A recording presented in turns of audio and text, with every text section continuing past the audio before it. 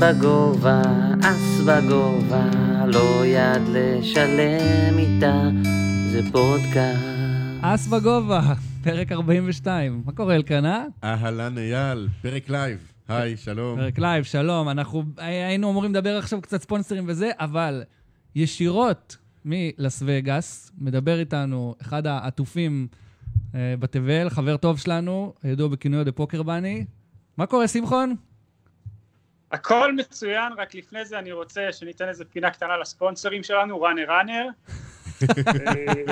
תודה רבה. יש לי חדשות בשבילך, יש לנו ספונסר חדש עכשיו, לא יודע אם שמעת, זה אייל בן שמחון. בזכותו קנינו את האולפן של אור עובד אצלנו עכשיו. מה הולך?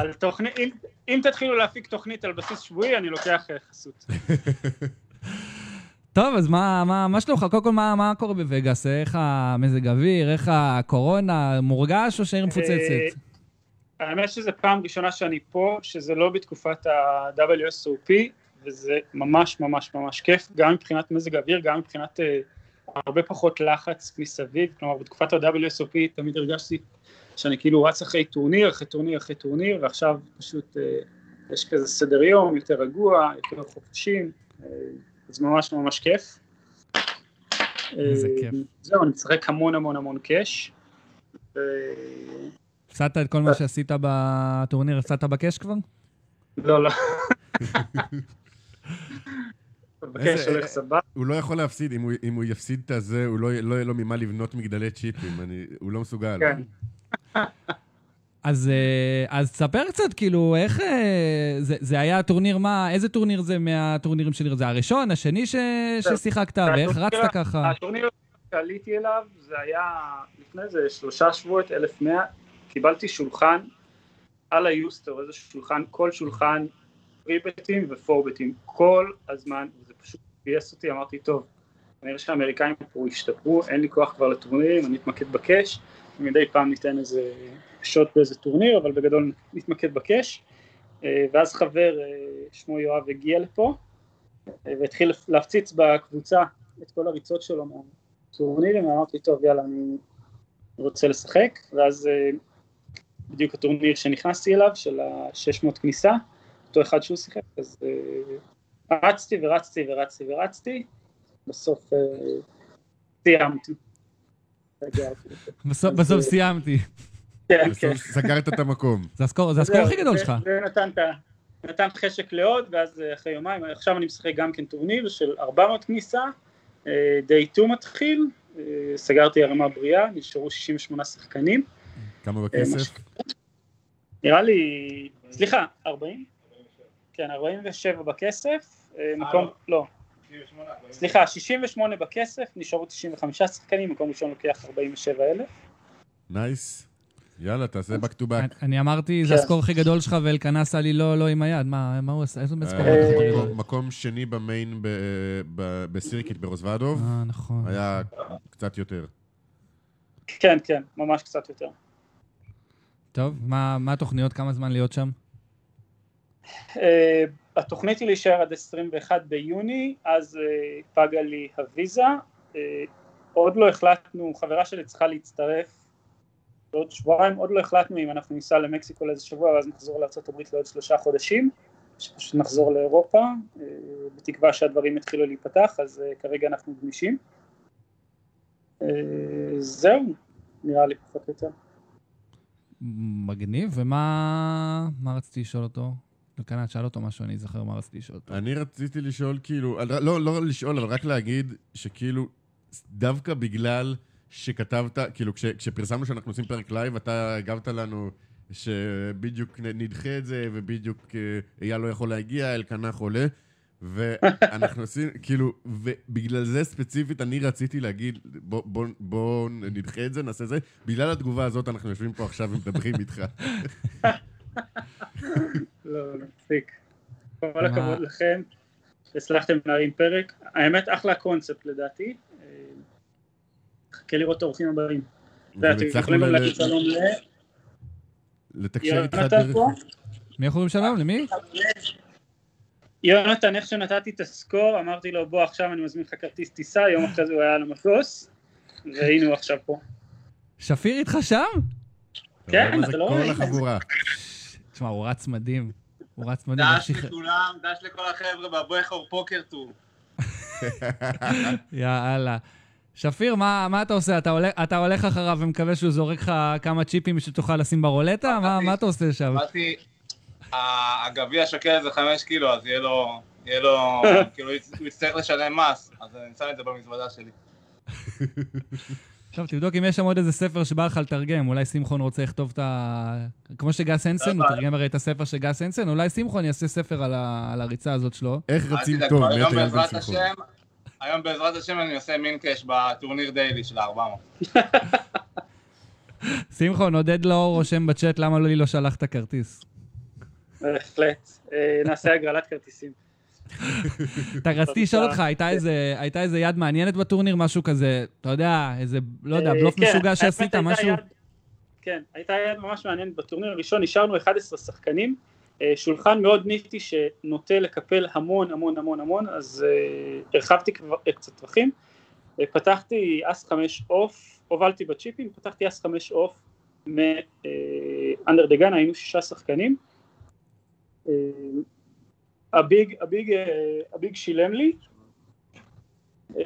פלופ נפל, אס קינג 5, עם 2 קלאבים, לי יש את האס קלאב, הביג בצ'ק, אני מאמר, הוא משלם, בטרן נפתח 10, כלומר עכשיו יש לנו אס קינג 10, 5, עדיין יש לי זוגות, הביג צ'ק, ואני שוב פעם מאמר והוא משלם, וטרן נסגר הצבע, קלאב, והביג יוצא בדום גדול, ובשלב זה אני מבין שאני כבר, סליחה, בריבר נפתח 9, והביג יוצא בדום גדול, בשלב זה אני כבר מבין שאני כבר לא טוב,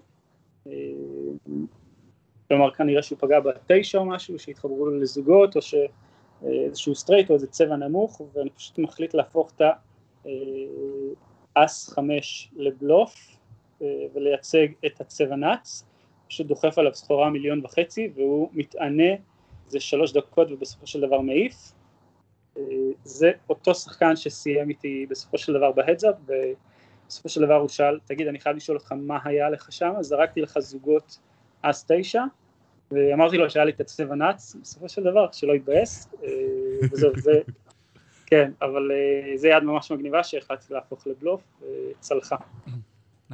נייס, להפוך זוגות לבלוף. כן, נפלת על שחקן שפה בארץ, אם אני אנסה לעשות את זה, אני רואה צ'יפ בפרצוף שלי. מקבל שולם עוד לפני שסיימת בכלל להכניס את לא, וזה היופי, אני מקבל שולם, ואז רואה שיש לו רק אס, ואני טוב בעצם.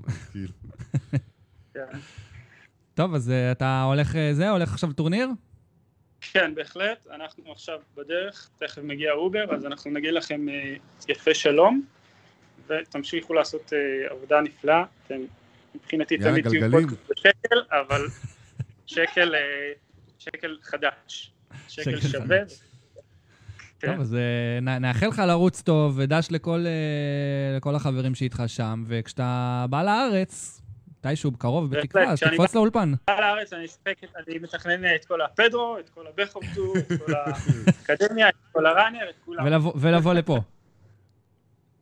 בהחלט. טוב, יאללה חמוד, תרוץ טוב.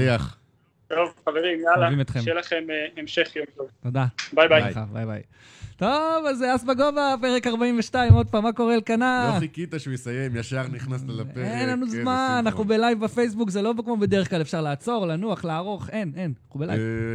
אז רגע, אנשים פה חיכו לאהלן אייל. מה קורה? בסדר, אני באתי, אמרתי לשמחון, רציתי ללחוץ, אני טיפה חולה, אבל אני אעמוד פה במשימה הזאת בגבורה. בגלל זה אנחנו גם שומרים מרחק אחד מהשני, 2 מטר. אני גם מנטר את הצ'אט תוך כדי שזה. גם אני. יש 51 צופים בצ'אט, אז קודם כל תודה לכל מי שהצטרף. לא בהכרח שעה פשוטה, להורים בטח, אז תודה לכל מי שפה. איך אשתך נותנת לך פס כל יום? אני לא יודע. אני לא נותנת לי פס כל יום. אם היה כל יום, יש לנו פעם בשבועיים פרק. זה צריך להגיד לסימון. בגלל זה אנחנו לא מקליטים כל יומיים. הילדים שלי ואשתי אשמים בהכל. קודם כל, תודה רבה לספונסרים שלנו, ראנר, המהממים, חוזרים עכשיו, חזרו ללייב, אז חפשו את הטורנירים שלהם ברחבי הארץ, ותודה רבה לאור, המלך, אליאז, מאולפני פרוקס, פודקאסטים בגובה, שבאמת מצליח להפתיע אותי כל פעם מחדש עם היכולות שלו. מדהים מה שהוא מצליח להרים פה. אז בכל זאת לא נקנה את האולפן, ניתן לו לשמור על האולפן הזה. יש! טוב, יש לנו הרבה דברים היום על הפרק, יש לנו קצת לדבר על חזרה של לייב, יש, טוב, ההפתעה כבר הייתה, שמחון עלה, יש לנו 2 ספוטים, ובהמשך יהיה חידון, אז אני מזמין את כל המאזינים להישאר איתנו, אנחנו הולכים לעשות היום חידון בנושא פוקר, אלקנה נגד המאזינים. זה יהיה בסוף. כן, אני חייב להגיד, אני לא התכוננתי לזה, אין לי מושג מה רמת הקושי של השאלות, אבל כאילו, אני מקבל את האתגר. אני רק אגיד שחוץ ממני, מי שכתב את השאלות יחד איתי הוא אליסף דאואל. אין לי בית. אז יהיה לך מאוד מאוד קשה. אין לי בית, אוקיי. אז טוב, אז אנחנו... רגע, בואו נראה שלא פספסנו כלום, אני אפתח את הליינאפ. טוב, אתה רוצה ישר לקבל ספוט? אני רוצה רק לענות לשאלה מהצ'אט של איתמר נחשון, ששואל שאלה לאלקנה, אם קיבסת את החולצה מאז שאני בראנר. איתמר, אני לא קיבסתי את החולצה מאז שהדבקתי את הטורניר מתישהו לפני 2.5. לא מחפשים חולצה כזאת. נכון, ואני רוצה להגיד לכולם, תמשיכו להגיב בצ'אט, זה כיף. אנחנו רואים את כל התגובות, לא נראה בהכרח את כולן, ולא נצליח לענות לכולם, אבל תגיבו, ומה שיצא לנו, נענה. סבבה. טוב, אז אנחנו נפתח ספוטים. אני אפתח את הספוט שלי. אם יש לך את שלך, אז בוא כאילו... בוא נתחיל איתו. אני אחפש את שלי בינתיים. יש לי אותו בצ'אט איתך רק. אז יאללה. אז אני אחפש... הנה, אני מוצא את שלי. טוב, סבבה. קודם כל אני אגיד, זה ספוט לא שלי. לא שלי. הוא ספוט קצת שונה מה שאנחנו עושים בדרך כלל. אתם תכף תבינו למה הוא ספוט לא שלי, כי אני לא משחק את הסכומים האלה. אבל זה הולך ככה, זה ספוט של חבר טוב, מישהו שגם היה פעם בפודקאסט. אני לא יודע אם הוא רוצה שאני אגיד או לא, אז אני לא אגיד מי זה. אבל ככה, זה טורניר אונליין, 7 אקסל, טורניר $400 כניסה, כנראה שברגע שאמרתי את זה כולם יודעים איזה טורניר מדובר, זה טורניר שהסתיים דעתי לפני כמה ימים. בסנדיה? לא. זה ב-GGSF בסדרה שלהם, והחבר הזה נרשם לפלייט, זה טורניר מולטי פלייט, והוא נרשם לפלייט שהוא טורבו של 5 דקות ללבל, בדרך כלל כל האחרים היו נראה לי 12 דקות, ממש כאילו כמה שעות לפני די 2. ואנחנו נמצאים ליטרלי, ממש ליטרלי, ביד האחרונה של היום. כלומר, הוא ממש מקבל את הקלפים, והזמן נגמר. הוא יודע שהיד הזאת היא היד האחרונה. פולד. בוא, פשוט... בליינדים הם 5,000 10,000, ולנו יש asking off suit באנדר דגן. ואנחנו... תן לי 9-2 אוף, תן לי אפילו כאילו... תן לי החלטה קלה. בדיוק. מה קשור עכשיו האסקינג? אתה יודע מה, גם סבבה, תן לי אסים, משהו שזה, אבל אסקים אתה יודע שאתה בעולם של חרה עכשיו. בדיוק, גם לא היינו מביאים את הספוט הזה אם לא היינו מגיעים איתו לעולם של חרה. 5-10, אנחנו פותחים ל-25,000, יש לנו 235,000 בתחילת היד, שהיא כרגע 23.5 בליינדים, אבל הבליינדים יעלו ב-level הבא, לדעתי ל-6-12, משהו כזה. אז אנחנו מתחילים עם, לא רמה מאוד עמוקה, מתחילים עם 25 בליינדים את היד. 23.5. אופן שב. אני רציתי לשאול אותו, למה לא אופן שב? עזוב, לא רוצה להסתבך, אופן שב, פשוט שכולם יקחו, בוא ניקח את הבליינדים, בוא נעלה ליום 2. כן, אבל יש לך אסקינג, אתה לא מקווה לפתוח ולקבל דחיפה ולשלם ולראות יד פחות טובה. זה גם יד אחרונה, יש הרבה... זה יד אחרונה, יש הרבה סיכוי שמישהו, אתה יודע, יגיד, יאללה, קוסומה, אני רוצה שקית עמוקה, וינסה להתחרע אליך ואתה מוביל, כלומר... יש לי סיפור על זה, אבל אחר כך. אז אנחנו פותחים ל-25,000, אנחנו מקבלים משחקן מיד אחרינו דחיפה של 27,000, שזה לא מעניין, זה מה שפתחנו. אנחנו מקבלים רישב של המידל פוזישן 2 ל-255,000, שזה, זה מעניין, זה סקסי, זה מגניב. ומקבלים עוד סחורה של השמאל, של 160,000. רק המידל זה שעשה רישב ראשון, הוא מכסה אותנו. נכון. ברזילאי יש לציין. אי אפשר לעבור אותם. חזרה אלינו, ועכשיו ניצא בפנינו אופציה. אנחנו יכולים לשלם, לעלות לאולין מול 2 שחקנים, אני לא מחשיב את השלישי שדחף 27, כלומר מול 2 שחקנים שאחד מכסה אותנו, ואחד יש לו איזה 3/4 מהרמה שלנו. ואם אנחנו מנצחים, אנחנו אורזים שקית מפלצתית, או שאנחנו יכולים לקפל, להישאר עם 18 בליינדים ליום 2, ולהיות, אני לא רוצה להגיד כמעט בוודאות בכסף, אבל בסיכוי לא רע בכסף. סיכוי לא רע בכסף, גם כאילו עוד... בסדר, אפשר... 18 בליינדים ביום 2 בטורניר $400 זה לא הדבר הכי נורא בעולם. וזה הספוט. זה לא ספוט שאנחנו מביאים בדרך כלל, כאילו... כי בדרך כלל אנחנו מביאים פלופ וטרן, ואיזושהי החלטה בריבר. לאחרונה אנחנו בדרך כלל לא מביאים ספוטים, שזה בכלל... אנחנו מביאים אורחים, ממש שווים. כן, האמת שכן. יכולים להגיב גם בצ'אט, מה הייתם עושים? אני לא חושב שצריך להתעלם מהדחיפה של הקצר, כי אני די בטוח שאם הוא לא דוחף, אנחנו לא מקלמים את הרישב מהמידל, שכאילו... אני ברור, אני רק התכוונתי שאנחנו לא מתייחסים אליו אם לשלם, הוא לא החלטה אם לשלם או לא, זה עוד 2,000. אבל לדעתי זה עוזר לנו כן לשלם, כי אני לא חושב שאנחנו נקבל רישב עם מפלצת מהמידל.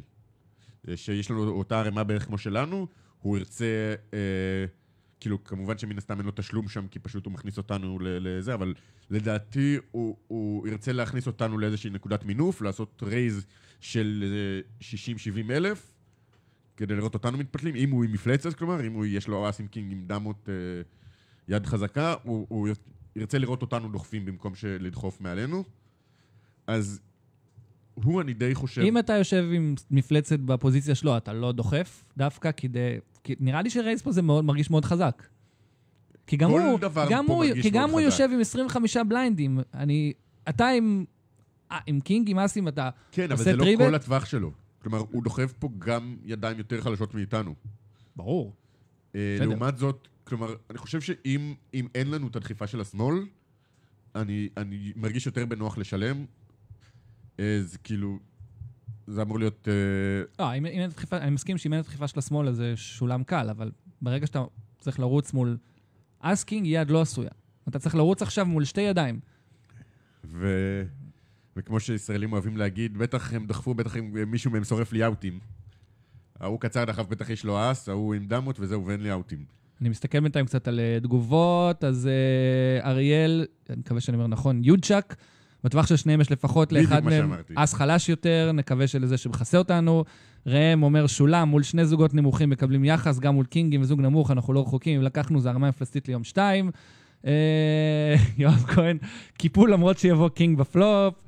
שר מרציאנו אומר, דוחף. מה התשובה שלך בסוף? אני חושב שאני יודע שכאילו וואי, אני לא החלטתי את זה לפני שזה, אבל אני חושב שאני מכניס את הכסף, אומר קוסומו, כי ההבדל בין מינקש לבין הרמה גדולה בתחילת יום 2, שאם אנחנו נגיד לוקחים את היד הזאת, זה מה 70 בליינדים בתחילת יום 2? אחרי שיורדים הבליינדים זה משהו כזה. מה 70 בליינדים? עוד פעם? אם אנחנו משלמים פה ולוקחים את הרמה הזאת, זה הרמה של 60-70 בליינדים בתחילת יום 2. נכון. הרמה סקסית. ההבדל... כאילו גם מבחינת כספית, גם מבחינת כאילו של כמה אנחנו יכולים להרוויח מזה ב-ICM, אנחנו קרובים לכסף, סוף יום 2 זה ICM, אבל להגיע לתחילת יום 2, כשכולם לחוצים על הכסף, עם הרמה של 60 ביג, שווה הרבה יותר מאשר להגיע עם 18 ולהידחק לזה. אז גם אם ניקח את הסיכון שנעוף, כלומר, שוב, זה טורניר 400 יורו, 400 דולר, ולי אין 400 דולר בחיים, בחשבון בנק שלי. אבל לכל... רגע, קודם כל אני אגיד, פשוט תומר ברזילי התלונן שדילגתי לתגובה שלו, הוא אמר, אני תמיד דוחף. אני לא יודע אם הוא התכוון לזה במונח פוקר או במונחים אחרים. אני לא הייתי שם את הילד שלי על זה שהוא מתכוון לפוקר. רז טל, בויה, אמר, גם מפלצת דוחף טריבט שעה, ועם 25 בליינדים על הקצר שדוחף. הוא אמר בהמשך זריקה קלה. ערן רוזנבלט אומר, חסר קצת אפיון של השחקנים, איך שיחקו עד כה. זה לא היה ואקום, אבל אני חושב שהם לא שיחקו גרוע. אני חושב שהם היו שחקנים די סולידיים. בשלבים האלה של סוף יום בטורניר כזה, קשה מאוד לכתוב היסטוריה חוץ מהנוטים שיש לך מטורנירים מוקדמים יותר או מספוטים מוקדמים יותר, כי כולם טייטים בשלב הזה, כולם נורא לחוצים על לעבור ליום 2. הקפצנו את השולחן. זה לא פרק אם לא עשיתי איזה משהו כזה. ואני פשוט כאילו... אתה משלם?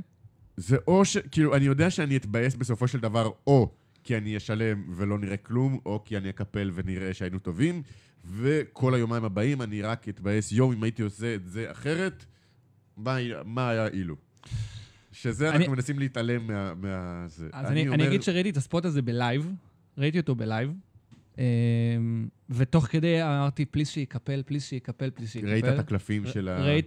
לא ידעתי מה יש לו, אבל לא, גם הוא אמר לי תוך כדי שיש לו אסקינג, ואמרתי, פליז, כאילו אמרתי, פליז שיקפל, פליז שיקפל. הוא קיפל. הסכמנו, דיברנו בינינו, שאסקינג חייב קפל פה בספוט הזה, מול שני שחקנים. זה פשוט יד שלא רצה מדהים מול הטווח של שניהם. אני מסכים, אבל אני פשוט, אני כבש, אני אוהב לשלם, ואני אוהב להתחרט אחר כך ששילמתי מאשר להתחרט שלא שילמתי. רגע, אני מסתכל עוד תגובות. טוב, רוב התגובות פה הם כרגע לא רלוונטיות לספוט, אחר כך נקריא חלק מהן. הוא קיפל. היופי בלקפל פה זה שנראה מה היה להם. נכון, אם אני זוכר... זה לא שפולד ולעולם לא נדע. אם אני זוכר, הברזילאי דחף עשיריות, והשמאל דחף תשיעיות, שזו לדעתי דחיפה נוראית של השמאל תשיעיות. אני חושב שהוא דחף תשיעיות. בכל מקרה, היה מגיע שני קינגים בפלופ וטרן, היינו לוקחים את כל הכסף של כולם. זה לא קרה, קיפלנו, לא נכנסנו לכסף בסופו של דבר. אני רק אגיד לך משהו, אני לא יודע מי זה השחקן, מי זה החבר שלך שראית, ואני רק רוצה לתת לו חיבוק ענק עכשיו, כי בואו נדע בזה, כולנו היינו שם. נכון. לא בטורניר $400, אבל... רז טל בויה אומר שהוא היה בספוט דומה עם ג'קים באליפות ישראל האחרונה, והוא קיפל בכאב, והוא היה מפרק את השולחן עם ג'ק בחלון. כן, זה... אבל הספוטים האלה של יד אחרונה לסוף היום של לחדול או למות, לחדול או למות, להיות או לחדול? לחדול או למות. לחדול או למות. ככה אני משחק פוקר, לחדול או למות. מה שיהל כינתה את זה באחד הפרקים, דינמיקת סוף סשן, במקרה הזה דינמיקת סוף טורניר, סוף יום. זה גם דומה לדינמיקת באבל, כאילו כן מתקרבים לכסף, מצד שני יש עוד כניסות, אני מניח שזה לא היה הפלייט האחרון. סגי ביטון רשם, היה לי ספוט דומה, כשאני הייתי עם 70 בליינדים, 10 דקות ליום השני, והרמה נחתכה בחצי, אז מיותר. אתה מבין, יש... אבל 70 בליינדים, ואתה... אני מסכים שזה שונה, כי... זה שונה, זה לא על כל הרמה שלך. מצד שני, זה כאילו, יש לך יותר, זה גם פסיכולוגית, יש לך יותר מה להפסיד עם 70 בליינדים, מאשר להפסיד עם 25. מישהו אומר שהוא היה מת להטריל אותנו בלי סוף פה, אבל הוא באמצע טורניר. גלגלים מישהו? קובי זוקה, אהלן בחורים, אני רוצה שניכם תדברו על שבירות הלב שנגרם לכם ממני. כואב לי מדי. כן, אבל בסדר, זה המשחק. קיפלנו, התבאסנו, היינו מעיפים את כל השחקנים ועולים עם המון צ'יפים ליום 2, אבל אני חושב שבסוף ההחלטה הנכונה היא לקפל. לדעתי.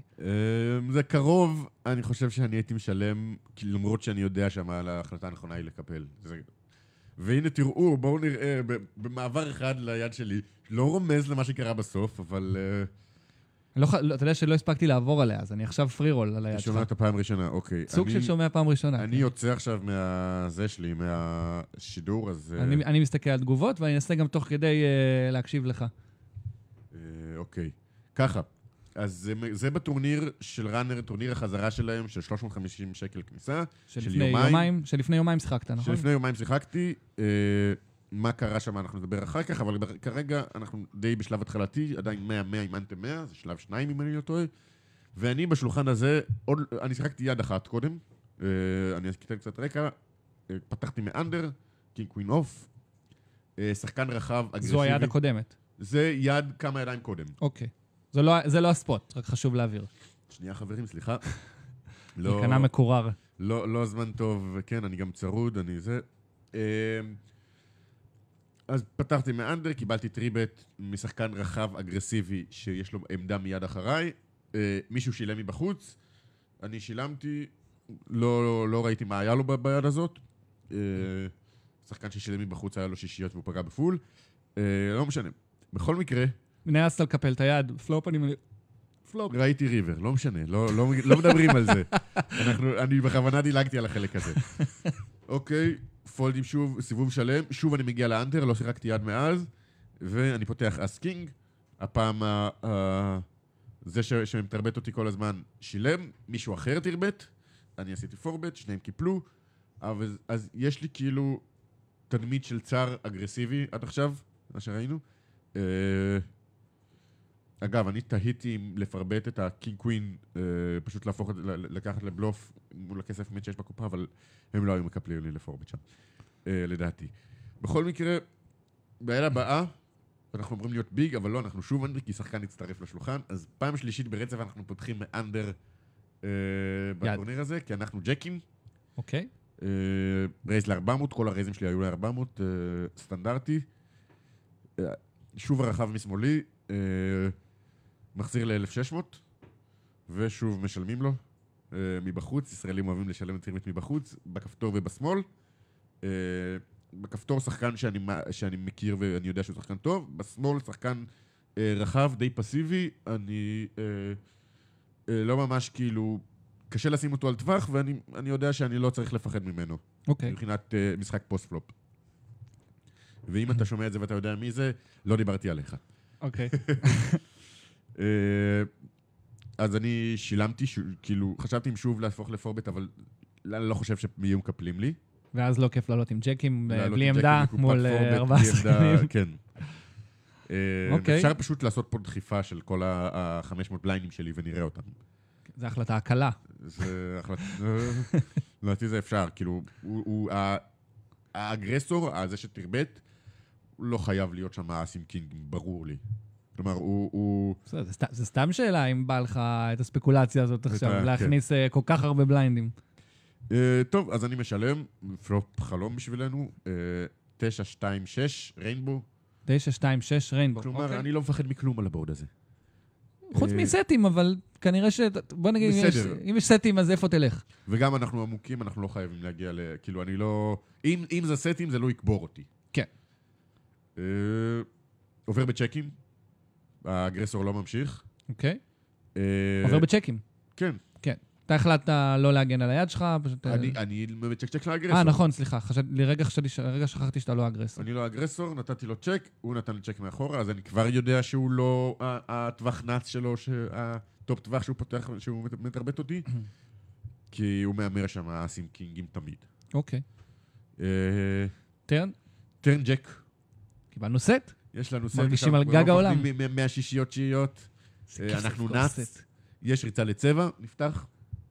אז אני רוצה להמר גדול, לגבות מהריצות, פתאום יש כל מיני ריצות, יש ג'ק 9, יש עלים.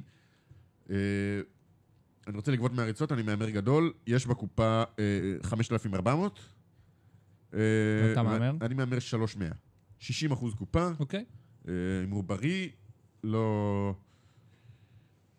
נשמע...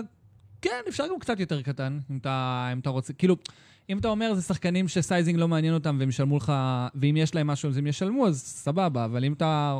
יש לך ג'קים, אתה בטופ של הטווח שלך. א', אני חוסם, כאילו, הידיים עשויות שישלמו לי, כנראה, יש מעט מאוד קומבינציות שלהם, של ידיים עשויות שישלמו הרבה. כלומר, אם אני לוקח פה הימור גדול, זה כדי לקבל תשלום מג'ק. אין הרבה ג'קים בטווחים שלהם. כן. ואני כאילו, אני גם לא חושב, הם לא מצפים ממני להמר גדול. אוקיי. אז...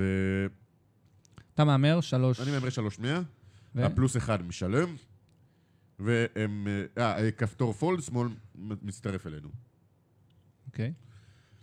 הריבר הוא קינג טילטן. לא סגר צבע, קומבו אחד של קנטה של אפ אנד דאון מהטרן כן הגיע לשם, ואני שוקל כמה אני רוצה להמר. אוקיי. אני חושב שיש לי פה value, מן הסתם, כלומר, אני סט, קינגים אין לאף אחד פה, זוגות הרבה, יכול להיות שקינג ג'ק יתחבר, מישהו רץ לצבע עם הקינג, אולי ירצה לשלם, לשם בעיקר אני מכוון. אז אני מאמר הימור בריא, של 9,000 לתוך 14.5. אוקיי. שוב 60% קופה. ומקבל חזרה של מיסטר רחבי, בעמדה עלינו, בפלוס 1, 26,500. אוקיי.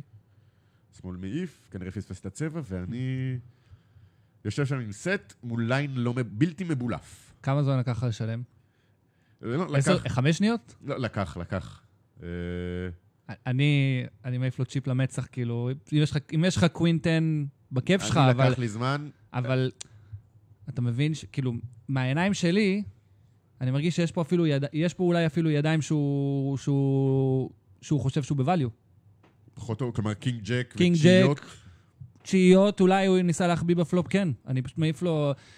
אני זוכר משפט של רשפים. הוא לוקח פה קינג קווין לרייז, כנראה שלא. אני לא יודע, אני לא מכיר אותו. יכול להיות. אז קינג אולי הוא חושב שהוא יכול לקחת פה שהוא חושב שהוא יכול לקחת? עוד שלמה הוא ישלם לך את זה, למה שהוא ישלם לך טרן עם זה, אני לא יודע. נמצא לצבע, כנראה. אולי... זה בדיוק האס קינג ספייד. היה משפט של רשפים, בפרק שעשינו ספיישל קבל ספוט, שאמר, אם אתה עובר את חלק מטווח הvalue שלו, אז זה שולם בוודאות, ואני פשוט מעיף לו צ'יפ בשנייה, כאילו, שולם, אתה יודע, אפילו לא מחכה שהוא מסיים להניח את הצ'יפים, זו דעתי. שמע, זה מה שנקרא... העניין הוא שבלופים אין לו שם. הוא לא היה פה... כנראה שלא. אס דמה ואמר... הוא גם לא שחקן, כאילו... לא נראה לי, כי לא נראה לי שהוא... הוא שחקן טוב, הוא אגרסיבי, הוא רחב, אבל אני יודע שהוא שחקן טוב, אני כאילו, הוא מכיר את הפילדים האלה, אבל אני לא חושב שהוא לא מסוג השחקנים שיקחו את האס דמה ויגידו, אני חוסם פה את הנאץ, אני יכול לגרום לו לקפל פה יד טובה, ואני מייצג פה את הנאץ ואני חוזר עליו עם אוויר. אז זה כאילו, זה קינג, אז אין לו בלופים. אז זה value, השאלה אם זה value שאנחנו עוברים, או זה value שאנחנו לא עוברים. ואת ה-value שאנחנו עוברים, אני די חוסם, כאילו, בגדול, הקינג ג'ק זה ה-value יש 3 קומבינציות של קינג ג'ק. סבבה. ולא יודע, אולי קינג 9 היה מאמר את הפלופ כנראה. אני, בקיצור, אני חושב על כל זה, ואני אומר לעצמי, אני לא טוב פה. אני חושב ואני אומר, האם אני מספיק טוב כדי לקפל פה ג'קים? כי זה ליין, כלומר, אני טופ טווח, מצד אחד אין לי שם שום יד יותר חזקה מזה בחיים. אולי אם אמרתי בעצמי את הקווין ג'ק, את הקווין 10, אז סבבה. אבל אני כאילו, מה אני יודע שאני לא טוב. אתה רוצה לפני שתספר, ניתן קצת תגובות? בוא נראה מה הם אומרים. אני אגיד לך ככה, היו פה קצת גם... טוב, אני אנסה פה... פלק אומר שבגלל שאמרתי רק 60% קופה צריך לשלם. אני חשבתי, אגב, שעשיתי טעות עם האימור, לדעתי הייתי צריך לשלם פחות. כלומר, לקבל תשלום מידיים חלשות יותר של הקינג שפגע בצבע, אם יש לו איזה קינג קווין ספייד, קינג 4 ספייד מהשמאל, לא יודע, משהו כזה.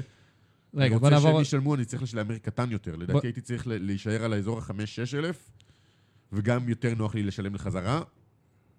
שנייה, בוא ניתן קצת כבוד לתגובות. שלומי טסה אומר שיכולים להיות שם 7-8 כל מיני גאטשוטים, וגם כמובן קווין 10. רוני מנשה צ'יפ לפנים. פלק אמרת, אוהד וסרמן בסוף שלח את אלקנה לעמק המלמולים.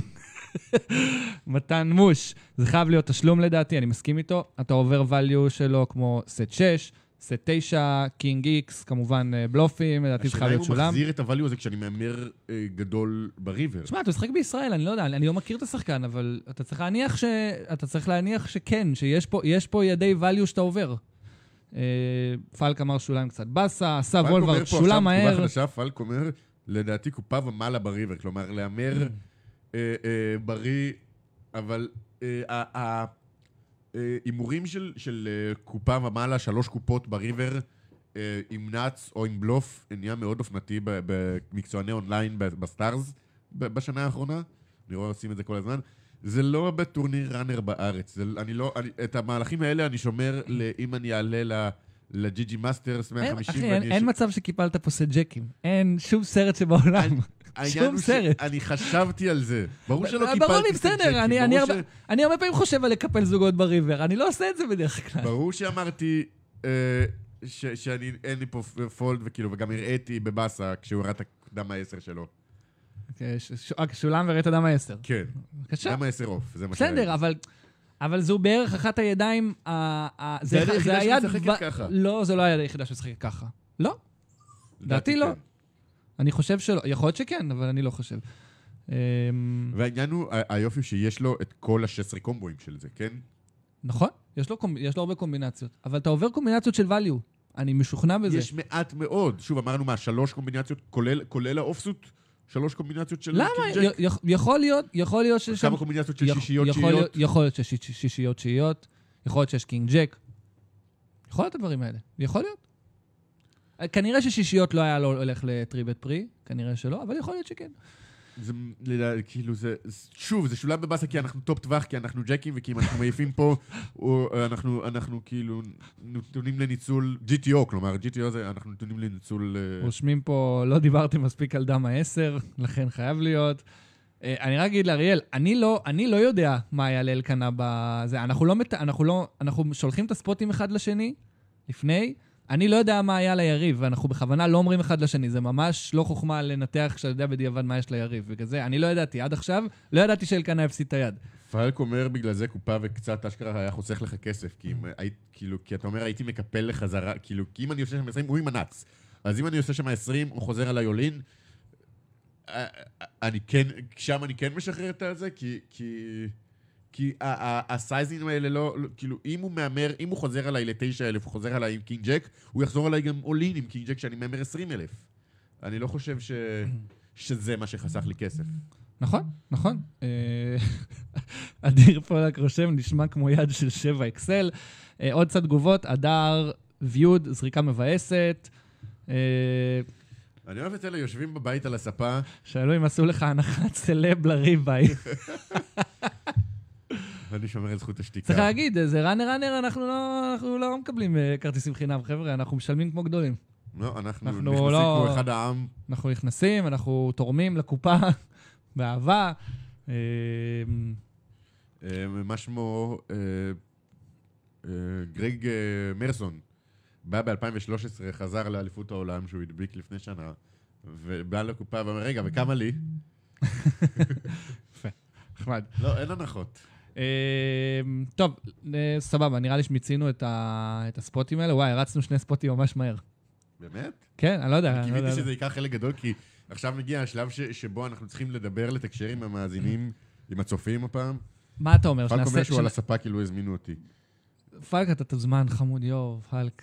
פלק, אתה חלק מהצוות, אני רוצה להגיד פה, אני רוצה לספר למה, כאילו, איך שיצאנו, פרק קודם עם בן סיבי, היה מדהים, הבן אדם מוח פוקר בבריק, כיף לדבר איתו. ואיך שיצאנו מהפרק? אני אומר לאייל, אוקיי, פרק הבא, אני ואתה, נקודה. אלקנה התגעגע קצת לציוות הזה. קצתי, כלומר, אנחנו מדברים פה עם אורחים, ואני אוהב את האורחים, והאורחים מעניינים, וזה הפרקים הכי מואזנים שלנו, אבל קצת מתגעגע לפורמט הישן, קצת בוא נעשה, אז אמרנו נעשה, לא סתם שנינו יושבים ומדברים, כי זה משעמם, אני לא חושב שזה משעמם, אבל... פשוט הרמנו את הסטנדרטים, אחי, מה אני הרמנו אעשה? את הסטנדרטים, אז עכשיו אנחנו עושים את זה לייב. ולאט לאט אנחנו חוזרים לפרקים של נדבר על ספוטים, כי הלייב חזר, ואנחנו חוזרים לשחק לייב, ותכף אנחנו תספר קצת על חוויות מהטורניר הזה. אתה רוצה קודם לדבר על חוויות מהטורניר, ואחרי זה נעשה את החידון? פלק אומר, לא חושב שהוא חוזר לנימור גדול, הוא נץ, הוא חייב לחזור. כלומר, אולי הוא לא חוזר כי הוא רוצה להכניס את ה... הוא חוזר שם, הוא דוחף עולים. הנה, ג'בוטה בא לצ'אט. ג'בוטה. ג'בוטה בצ'אט. היי. אוקיי. אז רק להרגיע את פלק, אתה תבוא פרק הבא, אל תדאג, הכל טוב. טוב, אז מה נעשה? אתה רוצה לספר קצת על החוויות מטורנירי לייב? אז לא, אני רוצה להמשיך את הסיפור, בוא נמשיך את זה ישר לתוך הטורניר, כי זה יהיה טורניר, אני התגעגעתי לזה, אני סיפרתי פה בפודקאסט כמה, מה שהתגעגעתי אליו בלשחק, כאילו, חזרנו לשחק לייב עם חברים, בטורנירים חברים, אצל זה, אבל מה שהיית חסר לי, זה אתה מגיע לשולחן, והדילר מגיש לך ערימת צ'יפים, ומחלק לך קלפים בעצמו, ואתה לא צריך לדאוג... קרב למיקרופון. אתה לא צריך לדאוג איפה הכפתור עכשיו, איפה מי זה, מישהו אומר שולם ולוקח עודף מהקופה, עוד לפני שפותחים... לא, יש דילר שמנהל את המשחק, ככה אני אוהב. זה טיל זה שאתה צריך לדלר בעצמך בטורנירים, זה חרפן אותי. אתם חייבים לדעת שאייל הוא הדילר הכי נורא שפגשתי בחיים. אוקיי, אני ישבתי איתו שעתיים ישבנו, לא יותר. בשולחן קש, הבן אדם פותח פלופ, קלף. לא, כי... קלף. קודם כל, גם כי איכשהו יצא ששיחקנו איזה 40 ידיים, וביד שלי היה צריך לפתוח שלושה פלסטרים. היה לך אסקינג 3 פעמים ב10 דקות, ונכנסת לאולין בכל אחת מהפעמים האלה. כן, אבל אתה רואה כשאני הייתי צריך לדלר, אני הייתי צריך לפתוח 3 פעמים. עכשיו, אני שונא לדלר, אני גרוע בזה, ומלא עוד, אני יכול לפתוח פלופ, טרן וריבר, אבל כשצריך לפתוח 3, ואני צריך להתחיל לסדר אותם על השולחן, זה משגע אותי.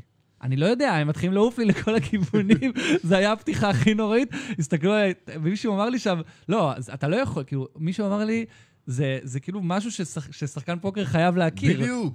הוא לא יכול לא לדעת לדלר. אבל אני יודע לדלר, אני יודע לדלר פלופ אחד, אני לא יודע לדלר 3.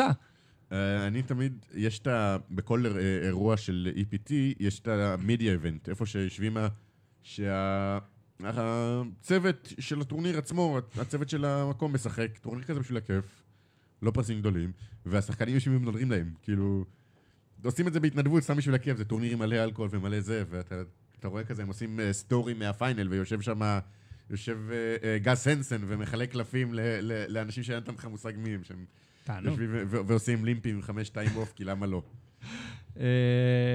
אוהד וסרמן שאל באמת איך היה בסשן קש בינינו. תכף תחזור לטורניר שלך, אבל איך היה איך אתה מגדיר את זה? רק אני אגיד, אני נשארתי בערך 4 שעות אחרי אלקנה עוד בשולחן. כן, אני קמתי די מוקדם, לא הרגשתי טוב, גם זרקתי צ'יפים, כאילו הייתי די בטילט מאיזה משהו שלא קשור שקרה, והתחרטתי שבאתי, אני באתי בעיקר כי הוא בא, כי הוא אמר לי, יואו, אני הולך לשולחן הזה, אולי כדאי בוא נשב ביחד בקש. שהתגובות הורגות אותי. טל יגר שואל, האם אתם מגיעים עם החולצות האלה גם להקלטות לא בלייב? התשובה היא לא, כמובן. סליחה. פלק אומר שאתה צודק, ככה לא ייתנו לך לדלר יותר. זה כאילו... נכון, בדיוק. זהו, זה הטעות שלי, אני אעשה את זה טוב. אני לא יודע לדלר, ואז אומרים, ואז כל מה שצריך לחזור הדילר אליי, לא, אל תיתנו לו לדלר, מישהו אחר יתנדב במקומו. אני מערבב את החפיסה ומישהו אחר מדלר. כן, אוהד וסרמן, גם בקש של קנן עשה להם כמלמולים, אבל אתה יודע מה קרה אחרי הקש?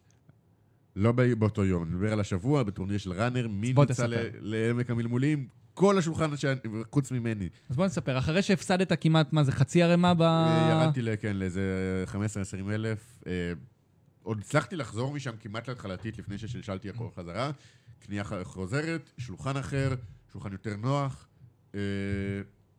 שאוט-אוט לציון שמאי, אלוף ישראל המכהן, כנראה לנצח, כי לא יודע מתי יעשו שוב אליפות ישראל בוורנה, שישב איתי בשולחן והיה כיף והיה צחוקים, ובגדול כאילו היה די סביר, שיחקנו גריינדינג, טורניר ארוך, 20 דקות לבל, 50 כהתחלתי, יש עם מה לעבוד, עשיתי בלופים, עשיתי value, עליתי, ירדתי, אין הרבה מה לספר, אבל... ואז כבר הפסיקו להגיע ידיים, ואני לאט לאט יורד ומדמם, ואז השלב האחרון היה משוגע. כלומר, מי שלא עוקב אחרינו בטלגרם, שאם אתם לא עושים את זה... קוקו שיעקב. שיעקב, דבר שני, אני חירפנתי עוד, כאילו, אני מניח שגם אותך, אני עשיתי שם לייב בלוגינג כמו משוגע. אני די בטוח שישנתי. די משוכנע. נורא התלהבתי מזה שהלייב חוזר, אז עשיתי לייב בלוגינג על כל מהלך וכל יד שהגעתי איתה לשואודאון. אז סיימתי את היום הזה, ארזתי בסופו של דבר 345,000, שזה 60 בליינים לתחילת יום 2, שזה כרגע שני בצ'יפים, עוד יש פלייט מחר. העניין הוא שאת השלב האחרון של ה-2-4, התחלתי אותו עם 10 מזה. כלומר, התחלתי עם פחות מ10 בליינדים, עם 30 ומשהו אלף, ופשוט היה רצף מטורף של הכפלה, ואז תפסתי בלוף, ואז עוד הכפלה, ואז הגיעה היד האחרונה שמה שדיברנו מקודם על דינמיקת סוף סשן, על סוף טורניר יד האחרונה לפני שזה, אני מס ג'ק, אני פותח, מישהו משלם, ושחקן בביג שהיה כבר, היה קצר כמה זמן ודחף כמה פעמים בעיניים האחרונות, כי הוא אמר או שאני מכפיל או שאני לא חוזר, דחף.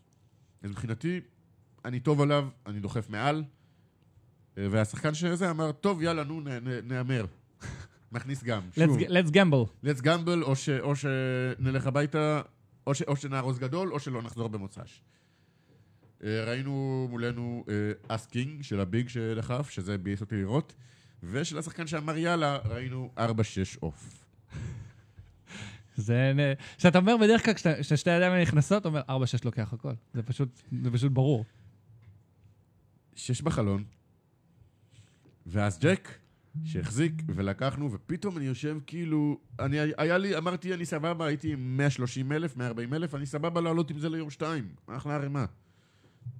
פתאום אני שני בשיפים, תודה לכם על זה, חבר'ה. יפה, אז מתי יום 2? יום שבת? מוצאי שבת, ושמתי לב, אגב, שכל פעם שאנחנו מקליטים, כשאחד מאיתנו מחכה ליום 2, זה קרה כמה פעמים, משהו טוב קורה ביום 2. אז... נכון. זה צריך להגיד, היה שבוע ממש טוב לאורחים של בגובה. דיברנו עם שמחון עכשיו, שעשה 115,000, לקח מקום ראשון בדיל. שי ארבל, פיתגורס, מקום חמישי ב-WPT Hard Rock Seminal פלורידה, 92,000. 92,000. סטס, תשקביץ, גם פרסם, פייסבוק, נראה לי הוא הדביק, הוא סיים איזה מקום שלישי באיזה טורניר אונליין. זה היה שווה איזה 17,000-18,000. כן, אתה מבין, האורחים של בגובה, מפציצים, כל הכבוד. אתם רואים, משתלם לבוא להתארח בגובה, אתם תעשו ארגזים. מה עם מלאני? ממנה לא שמענו כבר הרבה זמן. ככה אפשר, נשלח לה הודעה, נשאל אותה מה שלומה. אני גם הייתי בתווך, אומנם דיברנו על זה לפני הפרק של בן סיבי, אבל גם אני הייתי בטורניר לייב של יומיים, באליפות האקדמיה, אליפות האביב. סיימתי שם מקום, השתחלתי לכסף, סיימתי מקום 33 נראה לי. אז נגילים לאישה, משהו כזה. מה גילים לאישה? כן, כן, לא, תשמע, קודם כל זה היה הטורניר של האקדמיה, שהאקדמיה, מי שלא יודע, לסטודנטים, מותר, יש טורנירים שפרסים כספיים, לקחתי 900. אחלה הרואי. כן, לקחתי 900 שקל, שזה נחמד, זה כדור אחד. ביום אחד ישבתי בשולחן מאוד מאוד מצחיק.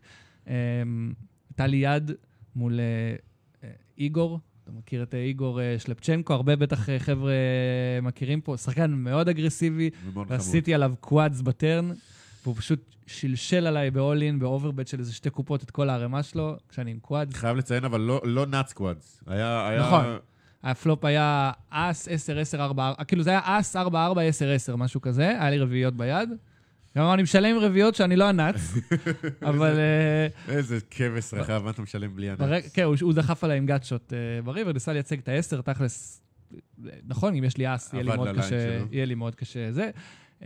הגענו ליום 2, לא קיבלתי כמעט שום קלפים, ומה שהכי מצחיק זה שביום 2 לא קיבלתי כמעט שום קלפים, הצלחתי להשתחל לכסף, ואז נשארו לי באמת איזה 5-6 בליינדים, וכאילו אמרתי, אני סבלני, ובסוף דחפתי 9-2 סוט מהכפתור.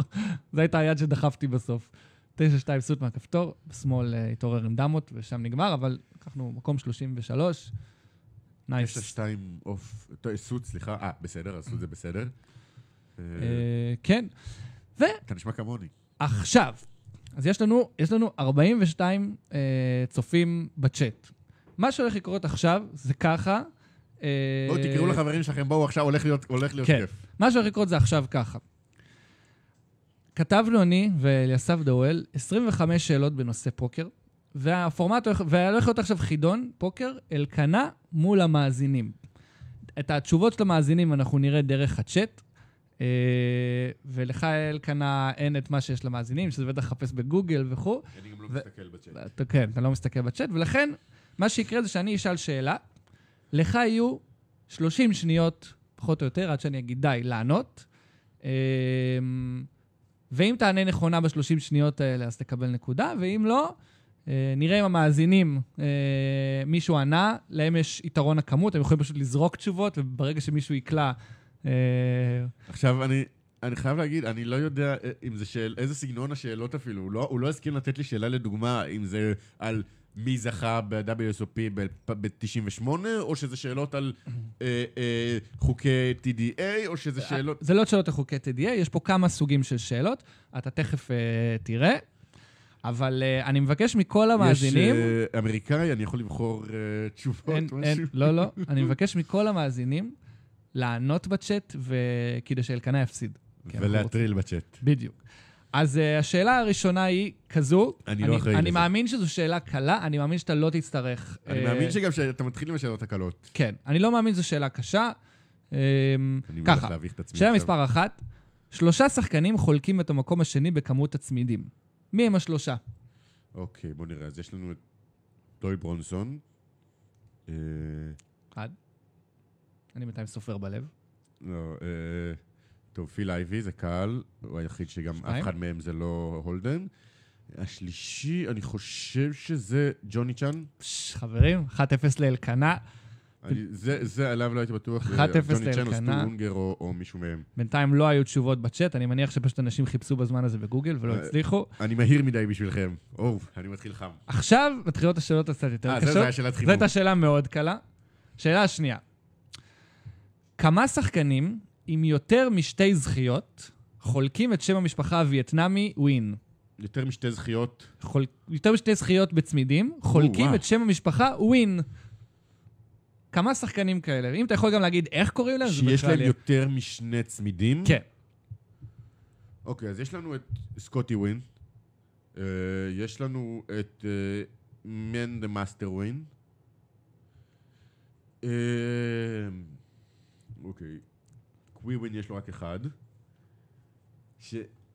עוד צמידים. קרב למיקרופון. אני חושב, אני אעשה את זה רחוק מהמיקרופון. טוב בוא, תזרקו תשובות, הם זורקים תשובות. תנחשו. זה קל. בסדר, אבל לך יש 10 שניות לענות, וענית רק 2 בינתיים. אני אלך רק על שניהם. התשובה הנכונה היא, אני נותן למאזינים עוד הזדמנות, התשובה הנכונה היא לא 2, וגם לא 3. התשובה הנכונה היא 4, הנה, דימה מלכין ענה 4, ולכן 1-1. התפקסם, אני קורא שהוא פגע בריבר. סקוטי ווין, מן ווין, פי ווין ומין ווין. מין ווין זה גם יכול להיות אחד הסלוגנים שלך, אלקנה. מין ווין. לא, אתה הקראת עכשיו שמות שזוכים או מנות בג'פניקה? טוב, שאלה מספר 3. קדימה, חברים, בצ'אט, קדימה. כן, אתה צודק, מתן מוש, גם אתה אמרת 4. כן. 6 הייתם אומרים את השמות שלהם לפני... 6 שחקנים זכו ב3 צמידים בשנה אחת. 6 שחקנים? כן. מי הם? 6, אני יודע שג'ייסון מרסי... דניאל נגע... שנייה, רגע. האמת אני לא בטוח לגבי אף אחד משני השמות ששמעתי. ג'ורג'י דנזר, אחד מהם, לגבי זה אני בטוח. פיל אייבי, אחד מהם, לגבי זה אני בטוח. אמרת 6 שחקנים. לא נגרנו. 15 שניות. תגידי, אתה השתגעת 15 שניות על 6 שחקנים? אני אתן לך דקה. קריס פרגוסון? לא. לא. מישהו מהתקופה ההיא. אז יש לנו את פיל אייבי וג'ורג'י דנזר. נלך על מרסייר, נלך על נגרנו? אחד מהם לפחות, נכון. לא. אין מצב שהמאזינים ידעו את זה. לא, אבל הם לא זורקים מספרים, תזרקו מספרים, נו. לא צריך מספרים, צריך שמות. אתה אמרת 6 שחקנים, אני צריך להזכיר נכון, תזרקו שמות, סליחה, תזרקו שמות, אתה צודק. רפי רפסוד. גרג מרסון זכה ב2, הוא לא זכה בצמיד באותה שנה. בינתיים מתן מוש, אף אחד מהשמות שאמרת...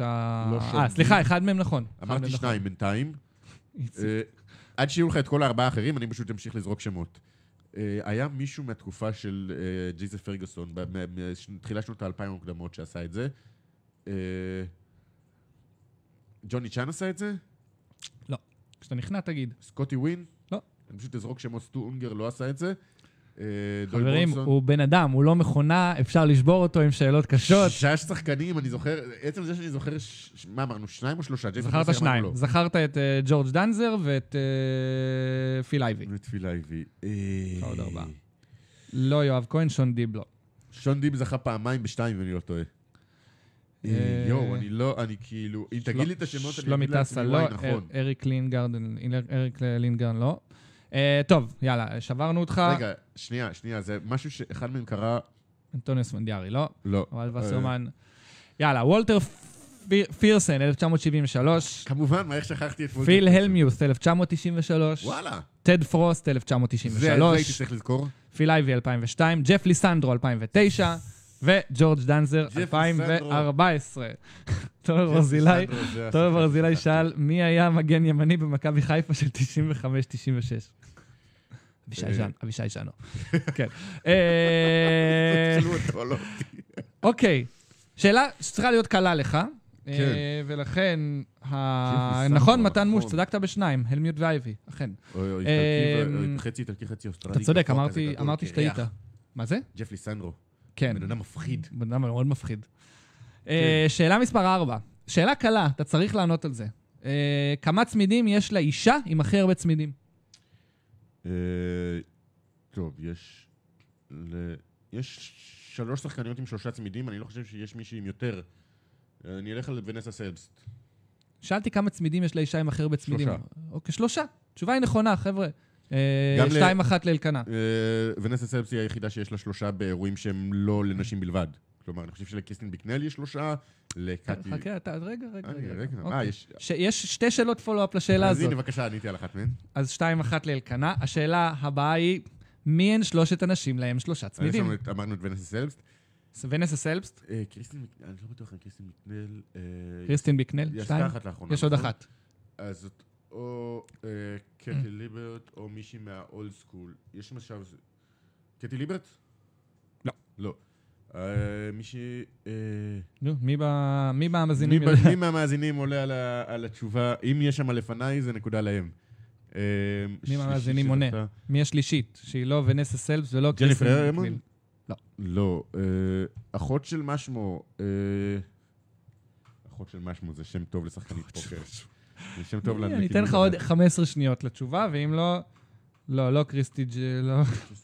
לא קריסטי... לא אנט. דאק פולק. תשובה נהדרת. לא מפריע בכלל. תשובה נהדרת, זאבי גבין. מי זה? מי? לא ליב בורי. מי ענה דאק פולק? זאבי גבין. יפה. טוב, אתה לא יודע את התשובה, ולכן התוצאה היא עדיין רק 3-1 לך. השלישית היא ברברה אולברייט. ברברה אולברייט, גם האישה היחידה שעשתה פיינל במיין איבנט. ננד פרליה, מישהו ענה. שאלה הבאה, מה הופך את ההישג של סלבס לייחודים בין השלוש? תענה שוב את התשובה. היחידה שעשתה את זה ב3 אירועים פתוחים, לא לנשים בלבד. והיא פשוט מפלצת. אכן, נכונה. היחידה שעשתה את זה בכל הצמידים, באירועים שפתוחים גם לגברים וגם לנשים, ולכן התוצאה היא 3-1 לאלקנה? רגע, אני חושב שאגב, לשון דיב יש תמיד מאירוע נשים, משהו כזה, לא? זה אני לא יודע. הוא התחפש לאישה? אתה לא מכיר את הסיפור? לא, תספר. הוא התלונן על זה כלומר, אסור להם הרי להפלות טורנירים לנשים בלבד. הנה, פעם שנייה עשיתי את זה. כן. אסור להם להפלות טורנירים לנשים בלבד, אז הם עושים טורניר של 1,000 כניסה לנשים, 10,000 לגברים, והוא התלונן על זה. והוא ניסה להתחפש, הוא לבש את הבגדים של אשתו, וזה, ועלו עליו מהר מאוד, אבל כאילו זה היה מצחיק. אוקיי, שאלה מספר 7. מי השחקן הראשון שזכה בטורניר אומהה במסגרת WSOP? השחקן הראשון שזכה בטורניר אומהה, מתי פעם הראשונה שעשו אומהה ב-WSOP? קדימה, מאזינים בצ'אט. בואו נחפש, מי השחקן הראשון שזכה, כדי שיהיה מישהו שינצח את אלקנה? דויל ברונסון. תשובה היא לא. ג'וני מוס. תשובה היא לא. כאילו, בשנים הראשונות זה היה רק הולדם, זה היה רק סטאד, הם לא ידעו סוג אחר של משחק. שאלה של אליסף דורל, כמובן. הנחתי שאתה לא ידעת את זה לפני. גם השאלה על מה הופך את סלבס לייחודית, זה גם שאלה של אליסף. זה משהו שכל חובב פוקר צריך לדעת. סליחה, לא פילייבי, לא סקוטי, שלומי טסה. הרבה לפני. נו, מישהו מוכן לענות על זה? טד פורסט? לא. לא סטורונגר? סקוטי ווין? לא. ג'וני צ'אן? אני אגיד פה פשוט את כל השמות של האולד סקול. כן, אתה יכול להגיד. אני לא הכרתי את השם של הבן אדם הזה. אוקיי, זה רמז טוב. זה אומר שזה לא מה... אז כאילו זה לא... לא, לפעמים אתן לך עוד רמז. בינתיים מישהו בצ'אט ימצא את זה. זה מישהו שמחבר ספרי פוקר. לא. זה מישהו שמה? מישהו שחיבר ספרים של פוקר. לא חוסיין אנסן, לא אלי אלעזרה. מייק סקסטון? לא. לא אלי אלעזרה, מה פתאום אלי אלעזרה? לא, שאלו פה. לא מייק מטיסו, לא סמי פרחה, אני פשוט נותן פה תשובות שנתנו בצ'אט. זה שם שאייל לא הכיר קודם, זה אמור להיות... מעניין, יכול להיות שפעם הבאה נביא את אליסף לפה וניתן לכם, נעשה לכם אחד מול אחד. זהו, אני לא ידעתי מה, כאילו, מנחתי שאם אליסף מעורב בזה, אז כן. התשובה היא דיוויד סקלנסקי, משהו כזה, סקלנסקי. זה שם שגם אני לא הכרתי, חברים. זה חברים, אלקנה עדיין מוביל רק 4-1, אבל הצ'אט מאוד מאכזב, אני חייב לציין. בינתיים אין מספיק תגובות מהצ'אט אנשים לא מחפשים, תחפשו בגוגל, יש לכם גוגל בניגוד לאלקנה. אני בטוח שאיפה שאליסף מצא את זה, גם אתם יכולים למצוא את זה. הנה, אסף וולברט אמר סקלנסקי. עכשיו, אני לא יודע אם הוא שמע את זה או שהלך לחפש. סקלנסקי לא שם של שחקן שחמט, כאילו זה נשמע. אוקיי, הנה שאלה. אני אומר לחברים בצ'אט, זה מאוד קל למצוא בגוגל. חצי דקה, פשוט תלכו ותחפש. מי היה השחקן הראשון שזכה בצמיד WSOP מחוץ ללס וגאס? השחקן הראשון שזכה ב-WSOP מחוץ ללס וגאס. זה היה ביורופ, השאלה מי היה הראשון שעשה, כלומר, בפעם הראשונה שעשו את זה, זה קצת הייתה נט אוברסטאט, אם אני לא טועה, אבל אני לא חושב שזה היה מיין איבנט, זה לא היה הטורניר הראשון שהיה. נגרנו? לא. אני לא הכרתי את השם הזה. לא הכרת את זה. אז אני לא מכיר הרבה יותר שמות ממך, אני לא חושב כאילו... אתה מכיר הרבה יותר שמות ממני. טד ברונסון. דניאל נגרנו, אמרתי כבר. הנט אוברסטאט, לא, בשם שאתה לא מכיר. לא דואל ברונסון מתן, לא בניה ברבי, תומר ברזילאי, תום שחם אומר אני בחלום. ראשון שזכה בצמיד WSOP מחוץ ל... אני אתן לך רמז, זה היה ב-WSOP אירופה. כן, הנחתי שזה היה ב-WSOP אירופה, אני לא זוכר בפעם הראשונה. זה היה בשנה, זה היה אירוע מספר 1 של WSOP אירופה ב-2007. 7, זהו, לא זכרתי אם זה היה ב-2007-2008. לא ג'וני מוס, לא יודע אם נו, תלכו תחפשו לא, WSOP. תלכו תחפשו, יש ויקיפדיה בדיוק על כל שנה, על כל זוכה... תחפשו WSOP איורופ 2007, ותראו מי זכה באירוע מספר 1. אתה יכול לקנות מדינה? אתה יכול לקנות אותי תאבי? גרמניה. גרמניה. הנה, יש תשובה נכונה, שזאבי גבין, אתה קיבלת מספיק הזדמנויות, אחרי אני אתן לך עוד 10 שניות. עם גרמניה זה מצמצם יותר. זאבי גבין, תודה רבה לך שחיפשת בגוגל ומצאת, או שידעת את זה בעצמך. התשובה היא תומאס ביהל, זה השם שלו. שאלו לבריאות, הוא לא זכה מאז בעוד צמיד, נכון? שאלה מספר 9, פה אתה יכול לנחש, יש לך 30 שניות, את מי הוא ניצח? רק שתבינו, זה הרמה שאני צריך להתמודד איתו על בסיס יומיומי. שאלה מספר 9, יש לך 30 שניות, את מי הוא ניצח בגמר? ואני אתן רמז, את השם הזה אתה מכיר. לא. לא יודע, זרקתי שם. דניאל נגרנו. לא. פיל אלמי. לא. ג'ון ג'ואנדה. לא. אנשים שהיו אז, שבאו לאירופה אז באותה תקופה.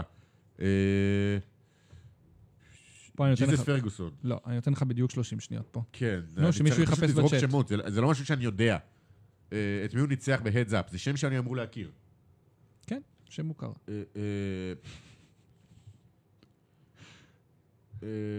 מורטנסון, משהו כמו... 5, 4, 3. אתה לא אפשרי. אף אחד, גם אני אסף דואל לא עונה על זה בעל פה. אף אחד לא ענה על זה. מן הסתם. הנה, בדיוק שנייה לפני שסיימתי זה וגבין ענה. ומקודם זה היה 4-2 לאלקנה, זה כבר 4-3 לאלקנה. התשובה הנכונה היא ג'ניפר הרמן. וגבי זוכה בפרס המגגל המהיר ביותר. כן, בינתיים. שאלה הבאה. שים לב, זו שאלה שלא היה לי שמץ של מושג. כמעט באותה מהירות שהוא מדבר. שאלה של אליסף דואל, לא היה לי שמץ של מושג. למה קוראים לאומה?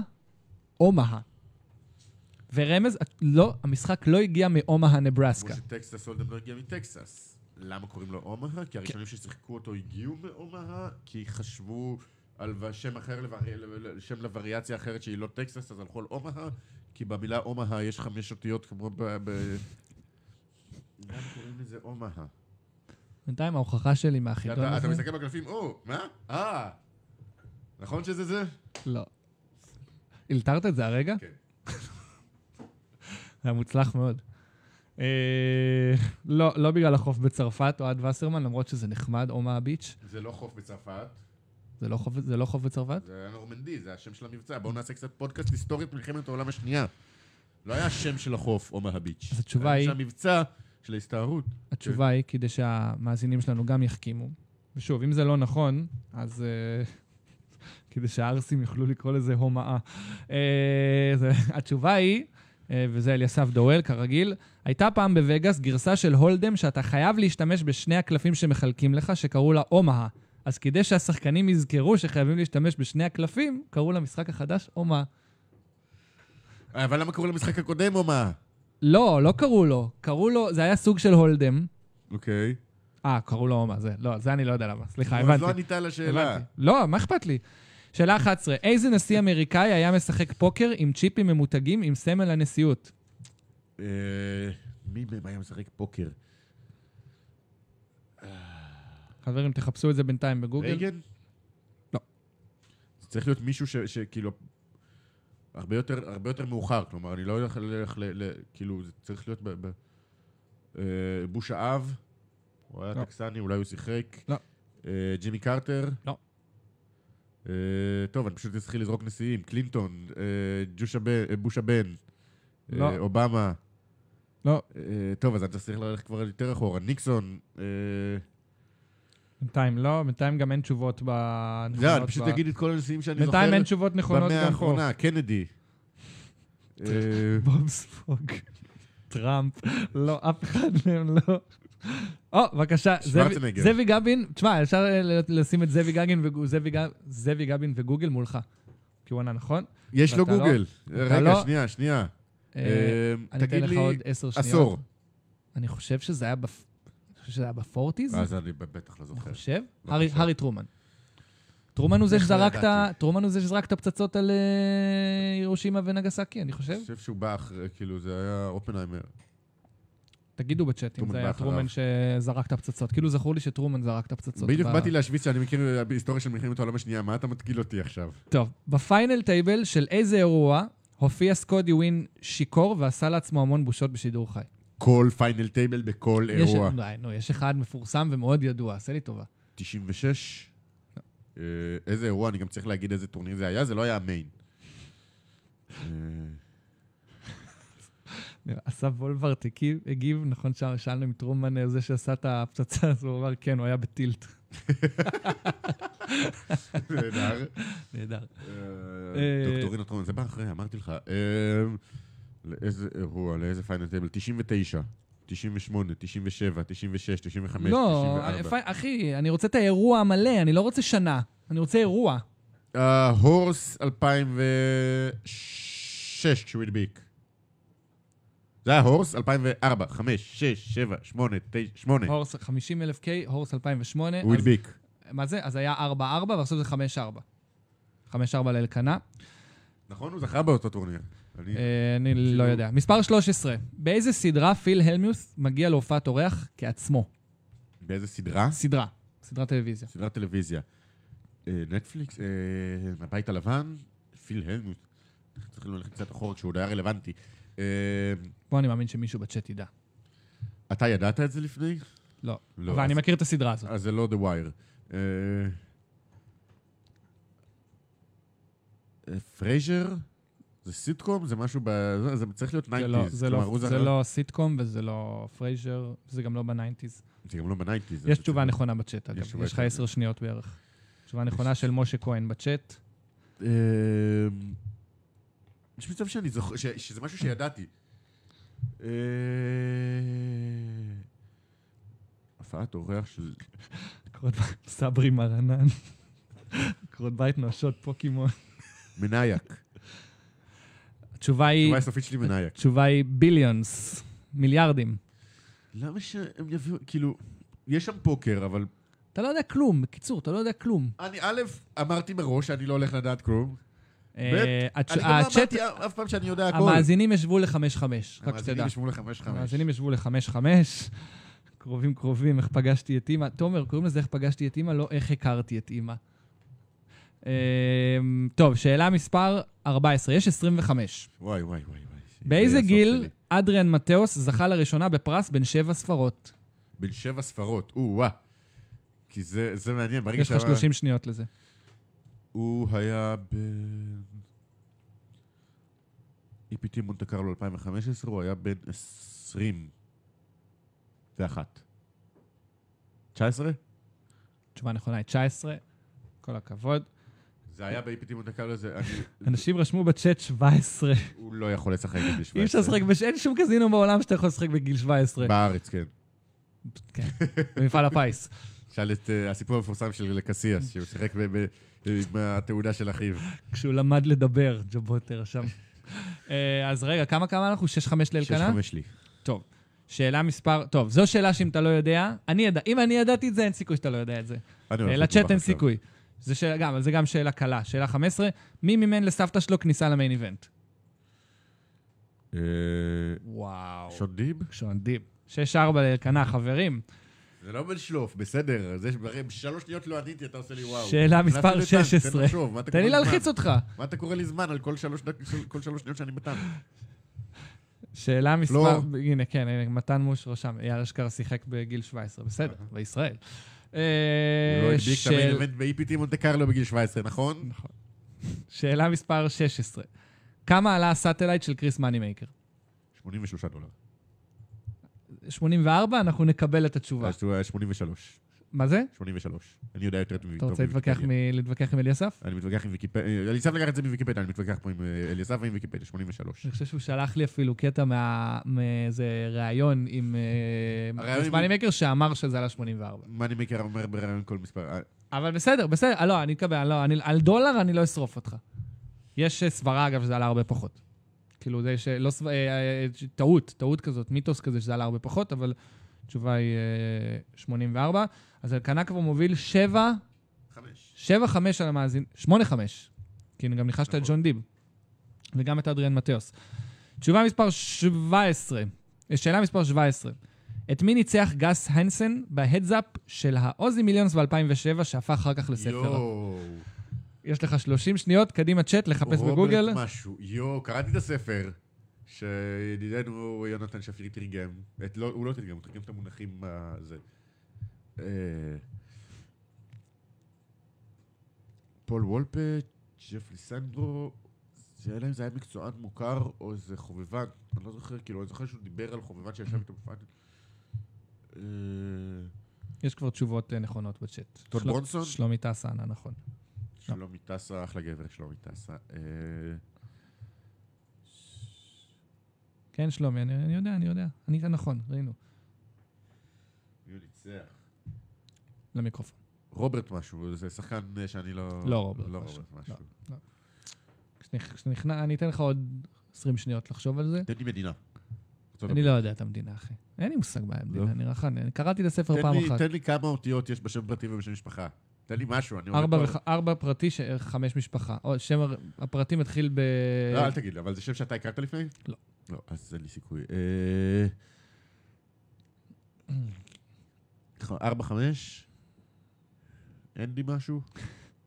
תשובה היא ג'ימי פריקי. לא היה לי סיכוי לזה. הוא לא היה מוכר אז, הוא לא מוכר היום. 8-6.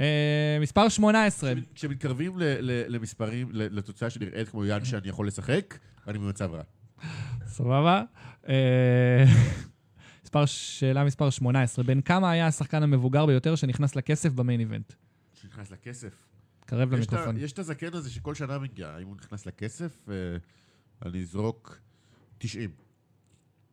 אני יכול לעשות את ה-90, 91, 92 עד שאני אפגע. אתה יכול? 93, 94. נכון, 94. תשובה נכונה, 94. אלקנה מוביל 9-6 בצ'אט. אני עושה את זה, יש את ההוא שכל שנה שבאים לראיין אותו, והוא עושה כזה, הוא מדבר, I didn't come here to lose, כזה, זה בחור טקסני חמוד כזה. בינתיים כל הצ'אט זרק מספרים, עזבו שאלקנה לקח, כל הצ'אט זרק מספרים לא נכונים. והתשובה היא 94. 94.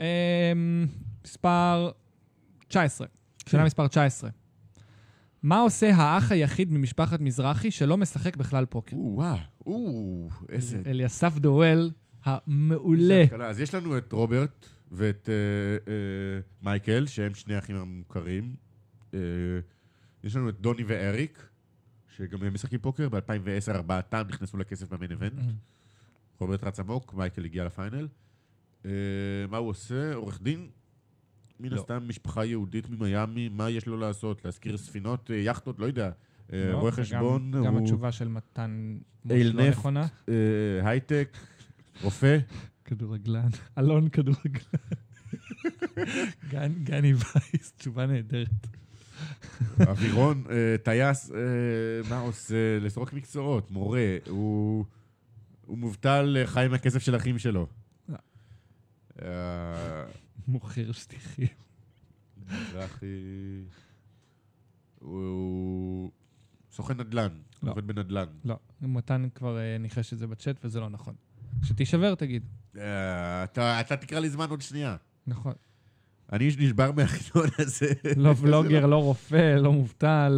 אני אמרתי כבר את כל הדברים האלה. נכון. לא גניקולוג, לא חלפן כספים. תשובה הנכונה היא... רגע. היה משהו שרציתי להגיד ולא אמרתי. חוטב עצים. תשובה הנכונה היא די-ג'יי. די-ג'יי מאוד מצליח בלס וגאס, מסתבר. וואי, כל כך מתאים להם, שיהיה להם אח די-ג'יי. טוב, אף אחד לא ניחש נכון, לכן התשובה היא עדיין 9-6, הוא לא אורולוג בכיר, אוהד וסרמן. שאלה מספר 20, שאלה קלה, אם אתה לא מנחש את זה, אני ממש ממש מאוכזב. ביד המפורסמת של ג'ו מקיאן נגד ג'סטין שוורץ, מה מקפל אלכס טוריאנסקי בפלופ? דמות. בבקשה. ואיך שנסתיים את היד, איך שהוא הולך, הוא בא לדניאל, שאל אותו, תגיד, אתה מקפל שם דמות? הוא אומר, בחיים לא. אז כן, אז בבקשה. תשובה היא נכונה, זה כבר נראה לי 10-6. Blow my mind how you fold queens though. נראה לי 10-6. שאלה מספר 21. עם איזו יד עופר צבי סטרן דוחף ביום 7-40 בליינדים על ג'ורג' מקדונלד? איזה סוט? אלים. 8-10 ספיידס. Of course, this is Offer Smith Stern, and he has 10-8! יפה מאוד. זה מה שאני עושה. אבל אתה רואה, זה השאלות שלי. הן קלות. כן, ושבר את הדמות של ג'ורג' מקדונלד, מסכן. לראות את הפרצוף שלו אחר כך כואב. עוד שאלה מספר 22, אתה מוביל 11-6, אתה ניצחת. אני ג'ק 6. אתה ניצחת, כן, אבל אנחנו נשאל את כל השאלות האחרונות עד הסוף.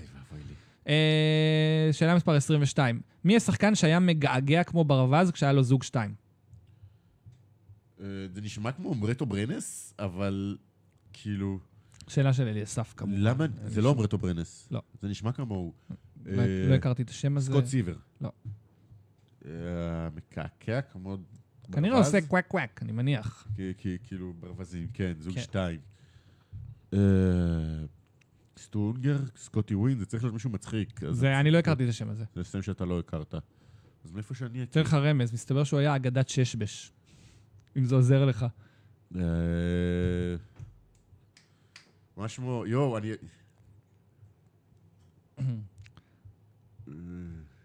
יש לו שם שבישראל היה מסתדר עם העובדה שהוא מאמר.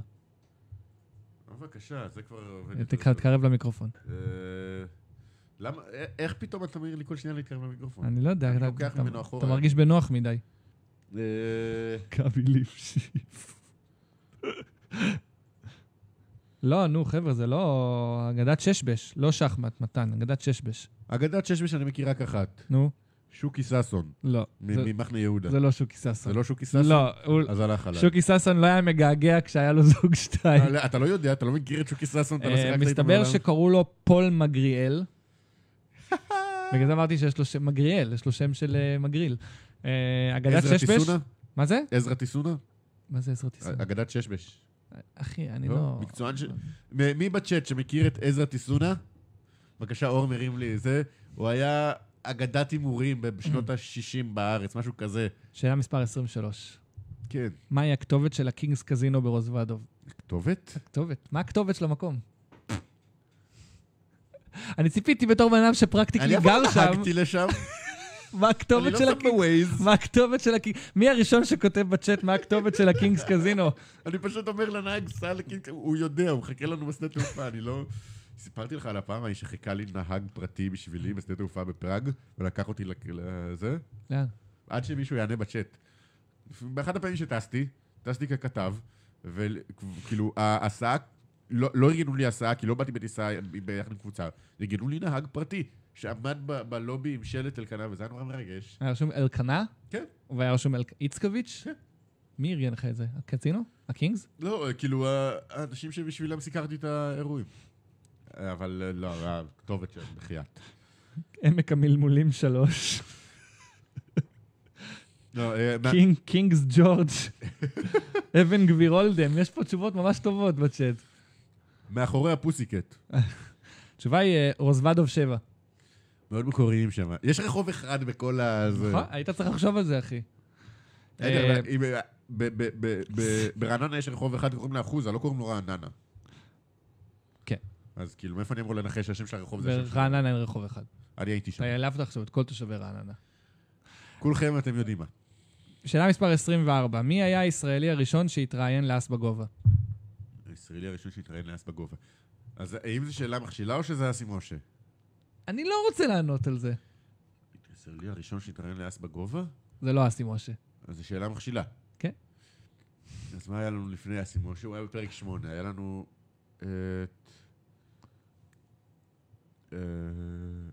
אתה יכול להחשיב את מייקל מזרחי ישראלי, והוא עשה לנו התראיין. דיבר איתנו. דניאל תלפיר. שלח לנו הקלטה מרוזוודוב אחרי ההדבקה שלו בזה. נכון. דניאל תלפיר. לא, אייל פלק. זה אליסף שאל, נכון? לא, זה אני שאלתי. זה היה בצחוק, נכון? כן. אוקיי. ויש שאלה מספר 25, אנחנו מתקרבים לסוף החידון ולסוף הפרק המיוחד הזה. מי יתארח קודם בגובה? אלון אלדר ואייל פלק או החבר'ה מהאקדמיה? וואו. אני אגיד לך למה זה קשה, כי הם היו back to back. כן. ובגלל זה, יש לך ניחוש אחד. אתה יכול רק לנחש אחד. נכון, אז לא, אז אני אנסה לחשוב. אני לוקח פה ניחוש מושכל. החבר'ה של האקדמיה דיברו איתנו על האירוע... אני אגיד אלון ואייל היו קודם. אתה רוצה לשקול את זה עוד פעם? אני גם אגיד לך, פרק 11 ו-12. נכון, כי הם היו בפרק אסים, הם היו החבר'ה מהאקדמיה. זה לא החבר'ה מהאקדמיה, סליחה, זה דניאל צדוק, רועי בר ורועי אלברג, ששאלת להם, אנשים טובים. וכן, והם היו בפרק עם... תדע לך שכמעט כולם הגיבו פלק ואלדר בצ'אט. כי אני ניסיתי לחשוב על מה דיברנו, והם בדיוק חזרו מווגאס, ואני זוכר שדיברנו עם השלישייה לקראת הטורנים של האקדמיה שהיו בסוכות, אז אוקיי, הייתי צריך לחשוב, כן. תחשוב שמי שיאזין בדיעבד לפרק הזה, זה יהיה מה זה מוזר. כי אין את התגובות בצ'אט, כאילו, פשוט תשמעו אותנו ממלמלים פה כל מיני שטויות. אבל תודה קודם כל לכל מי שהיה בצ'אט, באמת, למגיבי, המטיבי לכת, מגיבי לכת. באמת, תודה לכולם. לא רוצה להגיד את השמות של כולם, כדי לא לפספס מישהו, אבל תודה לכל מי שהגיב בצ'אט לשאלת בונוס נוספת, ציצי תחת. נותן צריך דעת. חברה שלי צופה, נראה לכם. טוב. אני עכשיו עובר על כל מה שפספסתי. סמי בן טובים, נהדר. זה היה, אז בוא נגיד, החידון הזה, מה היה לנו בפרק הזה? היה לנו את החידון, היה לנו 2 ספוטים שקבל ספוט, היה רעיון עם שמחון בהתחלה, מי שלא היה בתחילת הפרק, בצ'אט, בלייב, תחזור אחורה, יש שיחה שלנו עם שמחון, בהתחלה ממש. אז כן, זה היה פרק קצת שונה מאיך שאנחנו עושים בדרך כלל, כי רצינו לעשות לייב פייסבוק, וחזרנו לעשות פרק שהוא רק אני ואתה. והוא רצה להביך אותי בשידור חי. ורציתי להביך אותך בשידור, אכן כן. זה זמן טוב לקפל. עכשיו הפרקים לאט לאט יחזרו להיות קצת דומים למה שהיו בעבר, אנחנו עדיין נביא אורחים. יש כמה שמות על הפרק. כן, יש כמה שמות על הפרק. אנחנו עדיין נביא אורחים, אבל מדי פעם נעשה פרקים כאלה של... כי בגלל שחזר הלייב, ואנחנו משחקים יותר לייב, אז יש לנו יותר חוויות, וכשחוזר הלייב יש יותר חדשות מהעולם גם שאפשר לדבר עליהן. כל מיני סוגיות שעולות. ידעתם שבטורניר בוונישי נדביק איזה אחד כבש בשם אייל בן שמחון, שמעתם על זה? זה אחת הסיבות באמת בשנה האחרונה שעשינו הרבה פרקים של אורחים, והרבה פרקים שהם לא כמו שהיו לפני הקורונה, זה כי באמת לא היה לייב, אז היה רק אונליין, ואין יותר מדי מה לספר באונליין חוץ מספוטים. אין לך חוויות, אתה לא יושב מול אנשים מיוחדים, אתה לא נוסע למקומות, לא קוראים לך דברים שקורים בטורנירים לייב. אז קודם כל אנחנו נגיד כן ללייב, וכן לחוויות, ותבואו לשחק איתנו, כי אנחנו משתדלים לפרסם את רוב המקומות שאנחנו משחקים בהם, שאפשר לפרסם, אנחנו משתדלים לפרסם שאנחנו הולכים לטורניר כזה וכזה. את המקומות שאי אפשר לפרסם, אנחנו נשמורים במערכת. נכון. דש ל... אבל, אז קודם כל נגיד ככה, תודה לראנר, הספונסרים שלנו. אני בא להדביק, מוצאי שבת אני בא להדביק. כן, מי שיושב עם אלקנה בשולחן במוצאי שבת. פולדים, אני תמיד עם הנץ. תמיד עם הנץ. נגיד תודה רבה לאור אליאז המלך, מאולפני פרוקאסט, פודקאסטים בגבוה. תראו כמה יכולות טכנולוגיות יש באולפן הזה. תראו, מטפל סקייפ, מטפל מסכים, מצלמות. אני מסתכל בלייב, אני רואה, הוא גם עושה, הוא עורך, גם הוא שם קלוזאפ עליי, קלוזאפ עליך, הכניס את שמחון. תודה רבה לאור. לאור יש פודקאסט אגב שתדעו על ספורט שנקרא שרופים, עם אנדי רם, ולא זוכר את טליה לוין, ועירת ספריר, כן, אז... אני אגיד לך מה שאמרתי לישראלי ברוזוודוב, שהראיתי לו, שלקחתי אותו לווליו עם זוג שלישי בבית ווליו ענק בריבר. יש לך פה עסק עם מקצוען. גדול. אז תודה לכל מי שהגיב בצ'אט, תודה לאור, תודה לראנר. אנחנו נחזור עם פרק בטח עוד שבועיים, אני לא מאמין שהוא יהיה פעם לייב פייסבוק, נחזור לפורמט הישן של אולפן, ואולי פלק יבוא, אם הוא יוכל לבוא, אולי זה אורח, נראה, אבל היה כיף. היה כיף, ואני כאילו, אני עדיין לחוץ על בסדר. תודה שהייתם איתנו. אכן, תודה שבאתם, בדיוק. תרוצו טוב, גם בשולחנות, בעיקר בחיים. ואל תשכחו, בגובה זה פודקאסט, לא יד לשלם איתה. יאללה ביי. בגובה, לא יד לשלם איתה, זה פודקאסט.